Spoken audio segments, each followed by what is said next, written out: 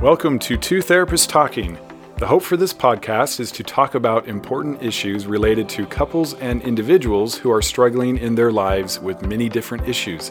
I'm David Thompson, a marriage and family therapist. And I'm Sherry Christensen, marriage and family therapist. Please join us as we explore these issues together, and we hope you will learn and be enlightened along the way. Come find us at twotherapisttalking.com. If you like what you're hearing, please get on and rate us and subscribe to the podcast. Welcome back to Two Therapists Talking. I'm Sherry. And I'm David. And we are finishing up discussing using lie detectors in the disclosure and recovery process. And last time, we just really got excited to talk about how important this is and how much it can bring growth to both sides. And we did leave you with a little bit of a cliffhanger as we talked about the importance of the disclosure process and the lie detector process for the spouse, the betrayed spouse, and this rebuilding trust and having this foundation. But of course, David didn't really get to tell us last time about what the big number one for him is, which I love as well. I see this as a both and so it is. I love this concept and how he describes this. Yeah, and I didn't mean for it to be like that, but it kept you coming back. You were just waiting, right, for this episode, yes. So you could hear David's number one. The idea coming into a lie detector is often that the guy comes in, let's say, and I say, why do you want to do this? Well, my wife needs it. Why does your wife need it? To trust me. Oh, why doesn't she trust you? Well, I haven't been trustworthy, right? And they absolutely, most of the time, accept that. I have minimized and I have hid and I always thought that I was doing better than I was. I always wanted to be doing better than I was. And so I believed it. And so I just didn't share very much. So why are we doing this lie detector? Because she wants it so that she can trust me. Well, there's a better reason than that. This is the both and, because that's really important that we reestablish trust. It really, really is. However, the number one reason to do the lie detector is to commit to complete honesty. It begins this commitment process to complete honesty, because for these guys or whoever is in addiction, you have to be completely honest. There is no other way to heal. There is no other way to go through this. And that is a really hard, scary thing. Yeah. So we're going to help you out. And it's not the help you like. It is, though, the help you need. I don't think it's what you want, but it is what you need. And by doing the lie detector... And let's talk about that for a minute, too, right? The addict part of you is not going to want that. Right? Parts. Let's talk about parts. Yes. I love parts language. Let's do that, because I think there is, for sure, a part. And unless you have a fully diagnosed personality disorder, there is a part of you that wants to be seen, that wants to be loved completely, that wants to also be honest. For sure. And I think that's a critical distinction, because I think it can be easy to sort of step in like, well, I don't really want to do this, or we understand you don't want to do this, but really everyone has different parts of them. Right. And that's important. That's important. So we are helping that part of you that wants to be honest. Right. That wants to have that integrity and that wants to be able to share your full self and still be loved. Definitely. I love the concept of parts because it makes sense. Yes. And it can be explained as simply as when you are looking for a place to eat. Well, part of me wants a hamburger, part of me wants a burrito. Like we're complicated like that. We do that all the time. We do that all the time. And it comes from Dick Schwartz, IFS or Yes, internal family IFS. systems. He talks parts, and it's just a beautiful concept. I love it. It just feels very natural. So there are parts of you that know you need to be honest. And look, that's part of your moral system that you have talked about, believed, been a part of your entire life. Right. Is being honest and doing these kinds of things. And so you definitely have those parts that want that. You just also have other parts that are terrified of it. Because Yes. again, if I share everything, I will be rejected. It's convinced, these parts are convinced that Yes. you of yourself, separate from what you've done or what you think about or what's happened to you, can't be worth it enough for someone to want to be in your life, Yes. which is heartbreaking. It is. It is. It's very heartbreaking. It's just not true. And that's why we're having you do the affirmations, Right. right? Every day. Dailies, yep. And to see that you are absolutely worth being loved. You are. You always have been. We just have these parts trying to protect us that begin to convince us otherwise, and we've got And to that makes hide. sense. It Because does make sense. Usually we've had experiences throughout our lives that tell us that if we are that way, if we are fully open and honest and all of that, somebody somewhere has rejected us in Right. that space. Right. So it makes sense that we've got these parts that are trying desperately to protect us, especially in those closest relationships that we have. Right. Which leads into, another really important part of sort of kickstarting the process to complete honesty. I mean, everyone who comes in that does this has already wanted to be completely honest, but it hasn't happened yet because they're too afraid of the information. So this will significantly, from my experience, doing a lie detector test will significantly shorten the time frame of the recovery process. Yes. If you can get honest in the next week or two, Right. instead of in the next 3 or 4 years, Yes. that's going to make a difference. An enormous difference. And a lot of times that, fear process or, I want to jump into recovery. I have a lot of clients are like, let's just get this over. Like, I just want to be done. And that's what I say. I'm like, this is the fastest way. Yeah, it really is. Yeah. It really, really is. Because there's been a level likely of manipulating and game playing. Because if they don't know, and they don't know, You have to do life differently. how tempting is it to just not share? Yes. Because they don't really short of God himself, like revealing this to that person. Yeah. They don't really have a way of knowing for sure. And so as long as you just monitor what you're telling them, you are in complete control of the information. Yeah. And look at how that keeps you down. Look at how that keeps you from being honest like you need to heal. And it's like keeps too the tempting. relationship from being able to progress at Right. all. Because there isn't a full understanding of what's happening. Like someone is on top controlling everything. So this is... It's almost like removing a stumbling block in front of you. This option of lying has been a tremendous stumbling block, and we want to remove that. Yeah. And it's painful because it can almost feel forced. You're taking a test, but we need third-party verification that For both of you you. are being honest. Both of you need this. Again, that is why this speeds the process up so fast, is because it starts this foundation of trust for the spouse like so much faster, because there has been that third party verification. And then it helps the addict be honest so much faster because there's the third party verification. Right. And so it's such a helpful, useful way to move forward. It's kind of like more painful, but it saves so much time. And most people are going to prefer a process like that. Yes. Rip the Band-Aid off. Rip the Band-Aid off. Let's just get this over with versus just a little bit by little bit. So for that, it's been really, really helpful. Yes. It shortens the time frame. And important to note also, we do want to have another lie detector test in 6-8 months. And it won't cover the entire history like before. That's done. Right. If you pass.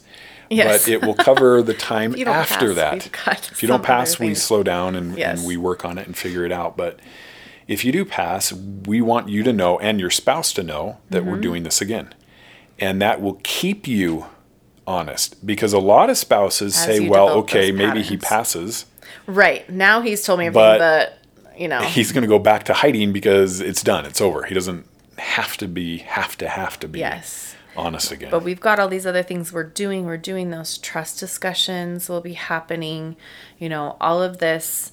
And so we're developing these new patterns and habits over time. And so what we want is to say, okay, you can trust this process, these patterns. You're developing them. It's helping you stay honest for this longer period of time, which gets you better in the habit.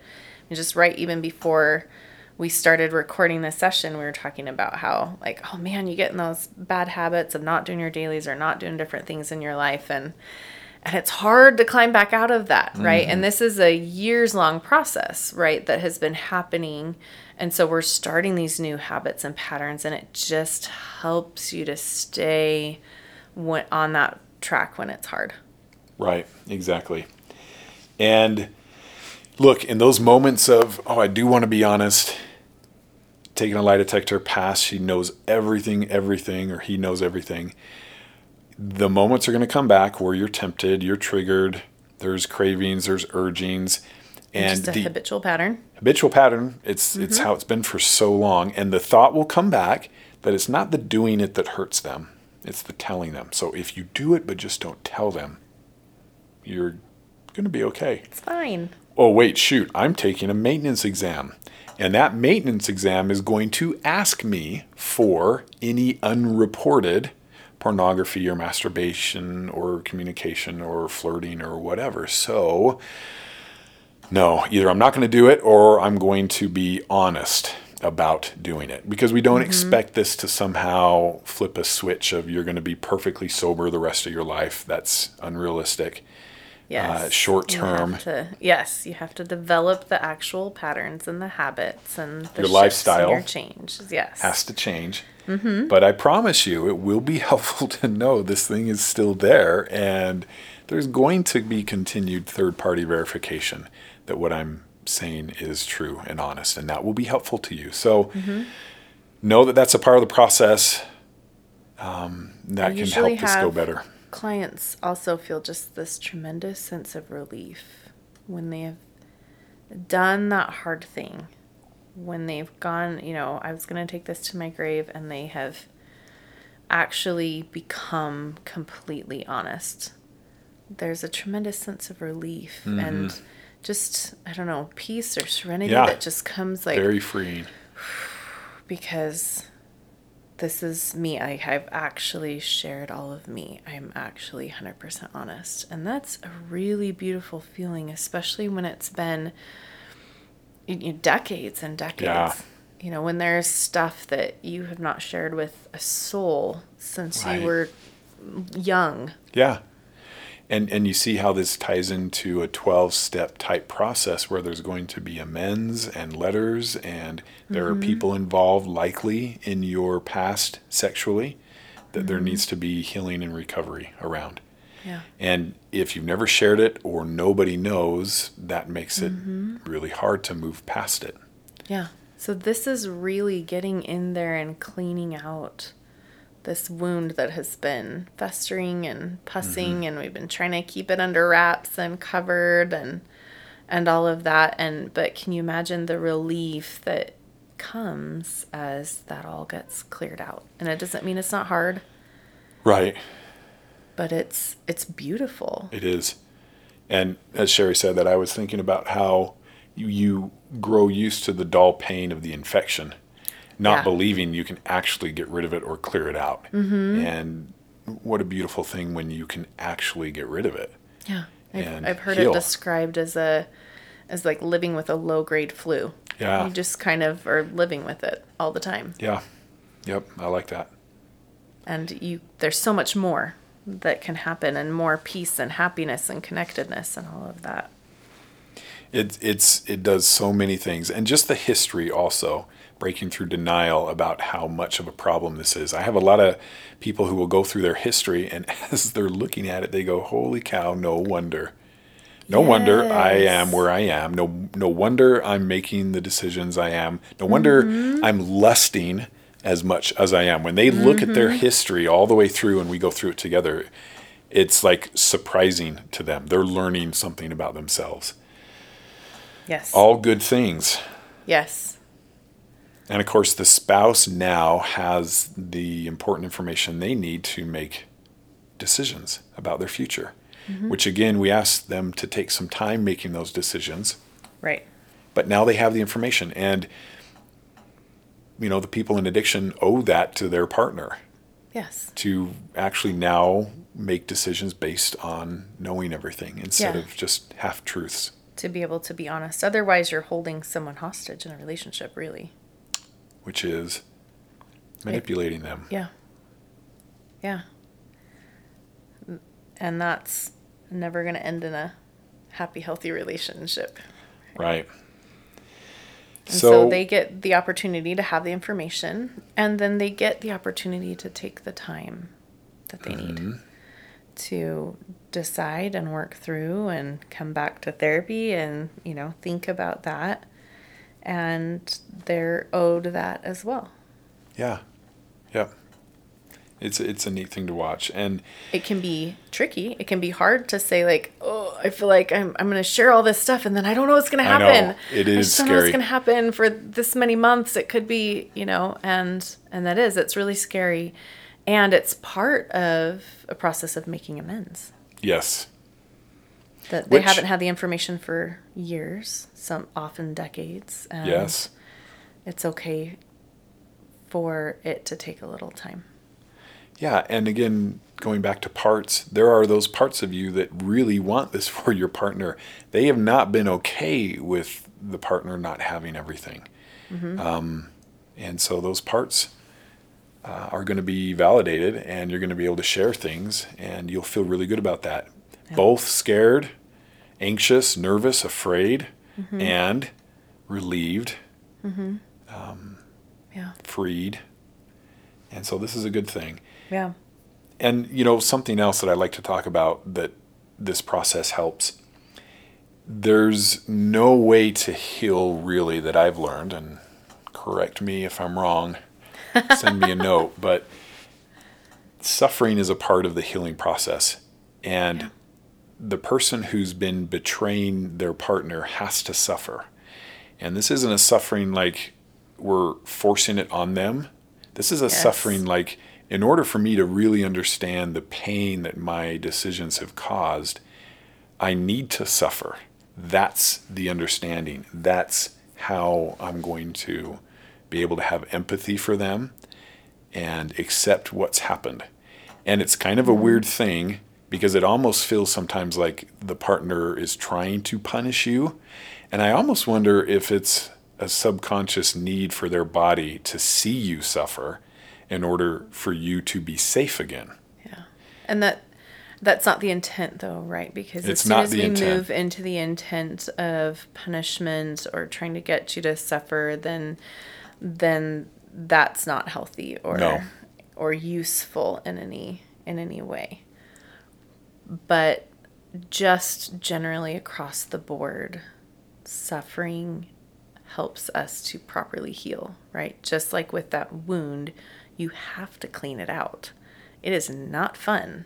It sometimes is much easier to just ignore that it's there, and cleaning it out and scraping out things that are rotting and whatever is not a pleasant experience. It's painful, and yet that is what gives your body the ability to heal. Right. So if you have an idea that we're going to do a recovery process, That's going to be pain-free. pain-free, without suffering, just accept right now, consent to receive that this will hurt. And it's okay that it hurts. It's Yes. not bad that it hurts. Hurting It's isn't what you bad. do with it. And so It's let's find part of the purpose in process. it. And that's how this will start to turn around. Mm-hmm. Because post-disclosure, it's a lot of empathy. Yeah. So this process of suffering and finding meaning in the suffering is what will help facilitate healing and rebuilding trust. And one thing that I really love also, I mean, there's so much here that we could talk about, but one thing I really love also is the person in addiction who shared all this terrible information isn't rejected. And it starts to challenge this narrative that we've had that if you know everything about me, there's no possible way you would want me anymore. Yeah. And in my experience, the vast majority of couples who go through infidelity genuinely try to work it out. And the spouse doesn't say, oh, because this has happened, just that's it, I'm out. Like the person who was unfaithful feels they might, they actually are willing to hang in there and make it work and figure it out. And so instead of being rejected, there's actually acceptance. Yeah. And so your self-esteem will increase as you share everything and they say, well, this is really hard. I want to help you to figure this out But and you're to not heal. what you did. You're not what you did, but I'm Yes. in a lot of pain because you are not who I thought you were. But I'm not rejecting you outright. We're going to try to make this work. And that's good. Yeah. Sharing all your information, you were not convinced. You were not doing what I thought you were doing. I was convinced you would not want to be with me anymore. Mm-hmm. That's the rejection that I feared. And you still want to be with me. Mm-hmm. And you need that increase in self-worth. Yeah. And again, that complete honesty is, at least in my experience that I've seen, that is what is propelling this forward, because they see the you underneath the doing that gets clouded, right? And if you are willing to share that and be that open and honest, then that pulls people toward you, right? When you're that authentic.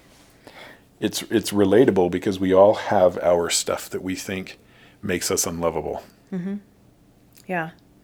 So before we finish this up, I think just hitting a couple of bullet points almost and kind of talking about what this process looks like. So you spend a week or two up to however long that takes to get that sexual history done.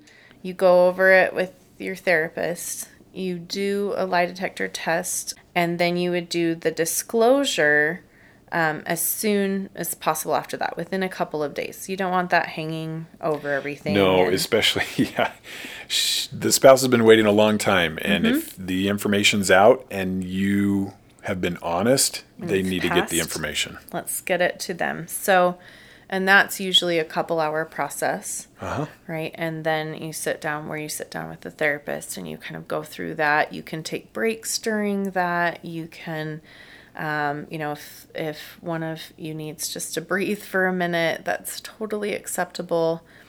You want to get through all of that information, answer questions and whatnot, and then you have that previously set up space, right? Right. Where the betrayed partner is taking care of kids, is doing all of that, and that, I'm sorry, not the betrayed partner, the betrayer, and then the betrayed partner has that opportunity to have some space to be able to breathe, kind of think, kind of process things, because that's a lot. Yes. And it doesn't mean they're checking out of the relationship. It doesn't mean they're taking off and this is over, whatever. We've got this 60, 90 days of settling and feeling things out. And that's a perfect time for the individual who has done the betraying to really be demonstrating through their actions, through their attitude, all of that, the shift that they are working toward, and the choices that they have decided, the person that they have decided that they want to be from this point forward.